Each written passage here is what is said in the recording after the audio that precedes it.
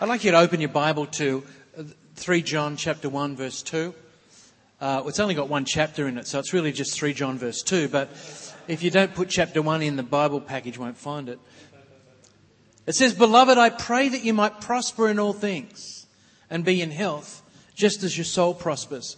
You know, we've heard Pastor Phil this morning talking about some of the things and the going forward as a church, and I've seen the dreams and the plans, the plan to rise and build 2008, 2009. I want to say to you this morning that, you know, regardless of what other people might say about prosperity, and there's a lot of negative stuff said out there in the church about prospering, I want to say to you this morning, that will not become a reality unless you prosper. And that's why, see, John doesn't mess about. He's not troubled by any of this religious nonsense.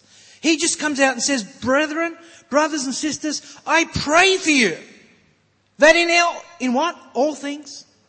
In all things you might prosper and be in health." And this is really what I want to speak to you just for a few minutes this morning. It says just, or in the same way, as much as your soul is prospering. This morning I want to talk to you for about 10, 15 minutes on the power of a prospering soul. Because the reality is that prosperity on the outside comes from prosperity on the inside. In fact, if you look at the Bible in Proverbs 4:23, it says, "Keep your heart with all diligence, for out of it," say with me, out of it. For out of it springs the issues of life. What you are on the outside is a reflection of what you are on the inside. And I'm sure all of you have seen people who have been bright and bubbly and effective on the outside get some injury on the inside, their soul. And all of a sudden they're brought into a small place, and you watch over a period of time what they are on the outside becomes a reflection of who they are on the inside. And you can literally watch someone change. In the same way, you watch someone who was downcast, who's depressed, maybe angry, maybe violent, has a change on the inside. Their lives are released by the power of the name of Jesus Christ. All of a sudden they start to change their inside. And that begins to work its way out. They begin to live out their faith, as the Bible speaks. It always moves from the inside to the outside. And so John says, "I'm praying for you, brethren, that you might prosper in the same way as you prosper on the inside." So let's look at the soul this morning just quickly. What is the soul? What does it mean when we talk about our soul? Our soul's made up of 3 parts. Our mind, our reasoning, that place of decision, that place of thinking, that place of determining. It's made up of our will, that place where we set our course for our life. We determine what we want to do. And you might say, broken people have a problem with their will. Let me tell you, broken people do not have a problem with their will. Broken people sometimes are the most willful people I've ever met. I once had a girl sit in my office, broken life. Just tragically, money problems, all this kind of stuff. And I said to her, "You've got to start to rein in your spending." And she got mad, man. She got mad at me. And she started doing the poking thing. And she said, "Surely I've got the right to get my hair cut. Surely I've got the right to go and get colour put in. $70 a go." I said, "Sweetie, you got the right to do nothing if you don't have the cash." But see, her will was not broken, it was strong. And then lastly, the emotions, that emotional area, which can be good or bad. We've met people who are good emotionally, but we know people who are bad emotionally. Sometimes they're the same people. You know, sometimes we're good emotionally, other times we're not so flash. But here's what I think. The mind informs the will, and the will inspires or releases our emotions. So who we are is a result of what we think. What we think affects our will. See, I will not do that. See, whenever we make an inner vow, I'm never going to be like that. It's because we've established a mindset. You know, we've seen something, our mind's been informed by some negative response of someone, and we say to ourselves, I'm never going to be like that. Set our will, and that setting of our will begins to shrink our emotions and affect our emotions. So I want to talk about 3 things this morning in this matter, and the first one is a renewed mind. You see, if we're going to have a prospering soul, these 3 areas need to be addressed. And so what are the areas that need to be addressed in our mind? Well, the Bible says that we need to have our minds renewed. Do not be conformed to this world, but be transformed. I love this. Be transformed. How do we get transformed? How are we transformed from an unprosperous life to a prosperous life? Well, we need to have our soul prospering. And how do we get our soul prospering from an unprofitable soul to a profitable soul? Well, we need to have it transformed. Okay? Great. We want to get our souls transformed. How do we start getting our souls transformed? Well, we do it by renewing our mind. Renewing what we think about. That you may prove what is good and acceptable and perfect will of God. The first place is to have our minds renewed. You know, we are what we think. Proverbs says, as a man thinks in his heart, so is he. You know, if you sit down with someone who is having an unprofitable life, for a few minutes. And my wife hates it when I drink, but the more I talk and the faster I talk, the drier I get. I think it's got to do with just flapping my lips open and closed in the breeze. And it dries me out. But if you sit down with somebody who's having an unprofitable life, are in an unprofitable season, and you begin to talk to them, pretty soon you'll find out that they have some very unprofitable thinking up here. You know, we know someone really close, and their thinking was, I'm a loser. I'm a loser.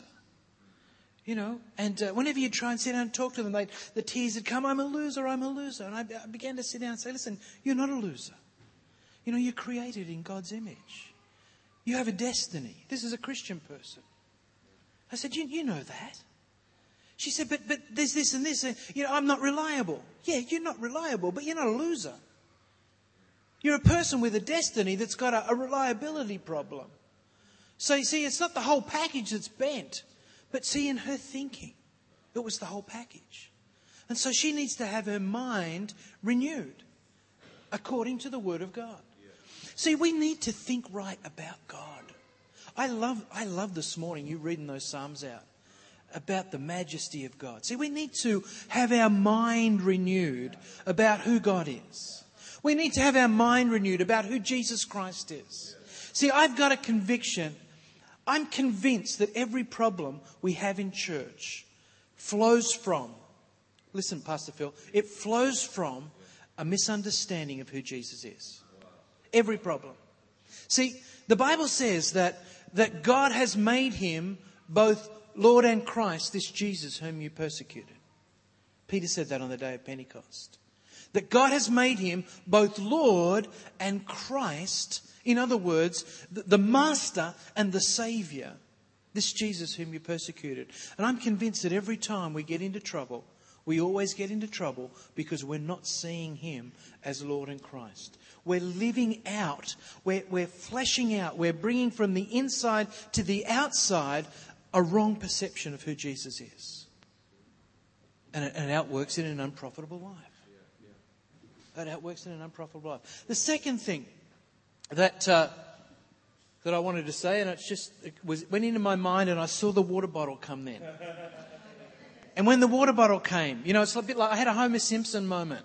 You know, I went, oh, water. You know, and whatever else was in my mind is gone now. I need to have my mind renewed by the washing of water with the Word. Thank you, Jesus. What time do I finish, Phil? Give me. Okay, we're good. A mind renewed. And so we need to have our minds renewed about who God is. We need to have our minds renewed about who we are. You know, who we are. Who I am in Christ. I'm seated with Christ in heavenly realms. I am the workmanship of God. Andrew, do you know that? You're the workmanship of God. Now, he fashioned you. I never would have thought it when we came on that mission trip. But look at you now. See, it came from the inside out. And he fashioned you. We need to think right about who we are if we're going to have a profitable life. Again, every person that I meet who is having an unprofitable life has unprofitable thoughts about themselves. Unprofitable thoughts about God, unprofitable thoughts about themselves. See, they think that God doesn't love them. And they think that they're worthless. So we need to think right about ourselves. We need to think right about God. And thirdly, I believe we need to think right about the church. We need about one another. You know, sometimes we can be quite harsh with one another and just dump on one another. But if we thought about who we are, you know, I'm sure, Pastor Phil, if somebody in the congregation started dumping on Jilly, what would you do? You'd be, the dumping would be followed by a thumping, right? Okay? Because it's your daughter, it's your child. She's the one, you held her as a baby. You know, and guys, you're going to experience this in just a few months. You are going to hold a little child and you are going to look down into that little child's face and something's going to happen to you on the inside. You are going to know how much your parents loved you. So you don't know that yet. You kind of have a knowledge that they love you by the things that they did. But when you see that child and when you feel that love, you're going to know. See, it'll all come together for you at that time. But you know that if somebody dumped on Jilly, Pastor Phil would get the gang together. And they'd be round to sort out the dumper. You know? And see, but what makes us think? What makes us think that we can dump on one of God's kids and get away with it? You see, we've got to think right about one another. So the first thing we do is we get a mind renewed. The second thing is we need a will submitted. We need a will submitted. James says, submit yourselves then to God, resist the devil, and he will flee from you. Jesus, who was our perfect example in the Garden of Gethsemane, he was going through it. He was doing it tough. You know, you find out what your will's like when you're going through some stuff. You know, it's easy to have a submitted will when everything's cruisy. God, I love you. This is fantastic. Love your kingdom. Love your works. Love it. It's all good. Until it starts to get all bad. Then it's like, God, where are you? You know, before you loved his kingdom, but now, where are you? No, I'm not doing that. No, I don't feel like tithing. No, I don't feel like praying. You know, I'm setting my will according to the circumstances. But Jesus said, going a little farther, he fell to his face to the ground and prayed, Father, you've got to hear this. You know, he was not a happy sacrifice.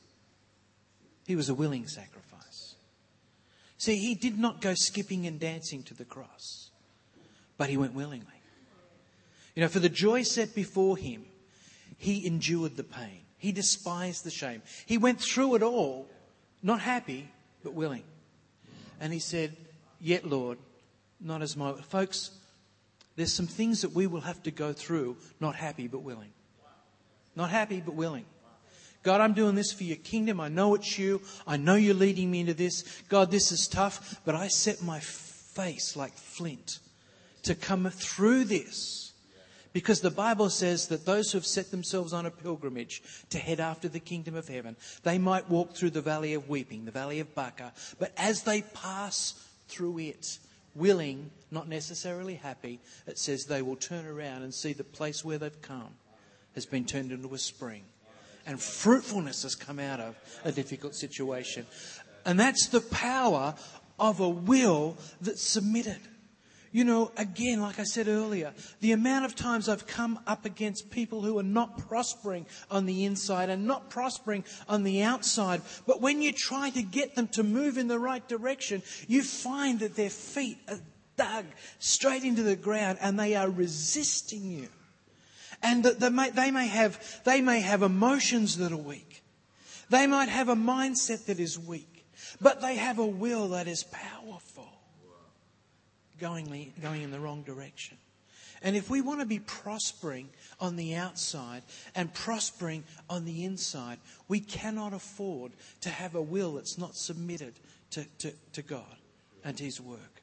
You know, a submitted will become the basis of a prospering soul. And then lastly, we need to have emotions that are controlled. We need emotions that are controlled. You see, one of the things that is a problem in church life, this is my opinion, is people get confused with this thing and they say we need to get rid of emotions out of church. But how can we get rid of emotions? It's our personality. It's who we are. See, emotions are the painting that God painted us to be so that people would look at it and go, wow. Otherwise, the church would be in black and white. See, emotions are the colour of our life. But the problem comes when the emotions are the ruler of our life. When the emotions are the theme of our life. You know, you want to be able to see the theme of the painting, not just the colour. It looks like some of those guys when they just throw the colour up against the canvas and all you've got is colour, but there's no theme, there's no structure, there's nothing happening. That painting's not taking you anywhere. It's not informing you of anything. It's just colour. It's an experience, but you go away with nothing substantial. But when that colour, when those emotions are hung upon an informed mind and a submitted will, they become powerful. See, love is a powerful emotion. Fear is a powerful emotion. Fear keeps us from doing dumb stuff. Right? See, we don't want to be controlled by fear, but fear's good. You know, I learned as a small child to fear funnel web spiders. I am still not particularly enamoured with funnel web spiders. And in fact, we had to dig some out of a friend's pool the other day, and I pretty much let him dig them out.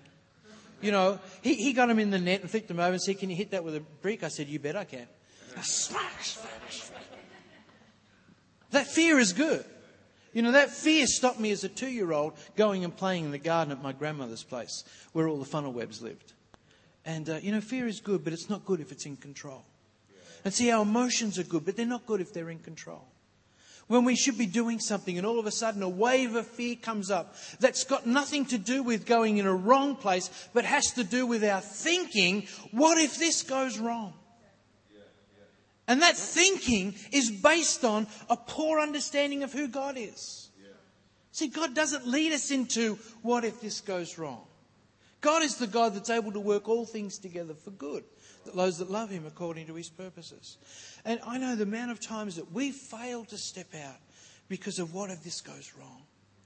See, we could do the opposite. What if this goes right? What if this is a success?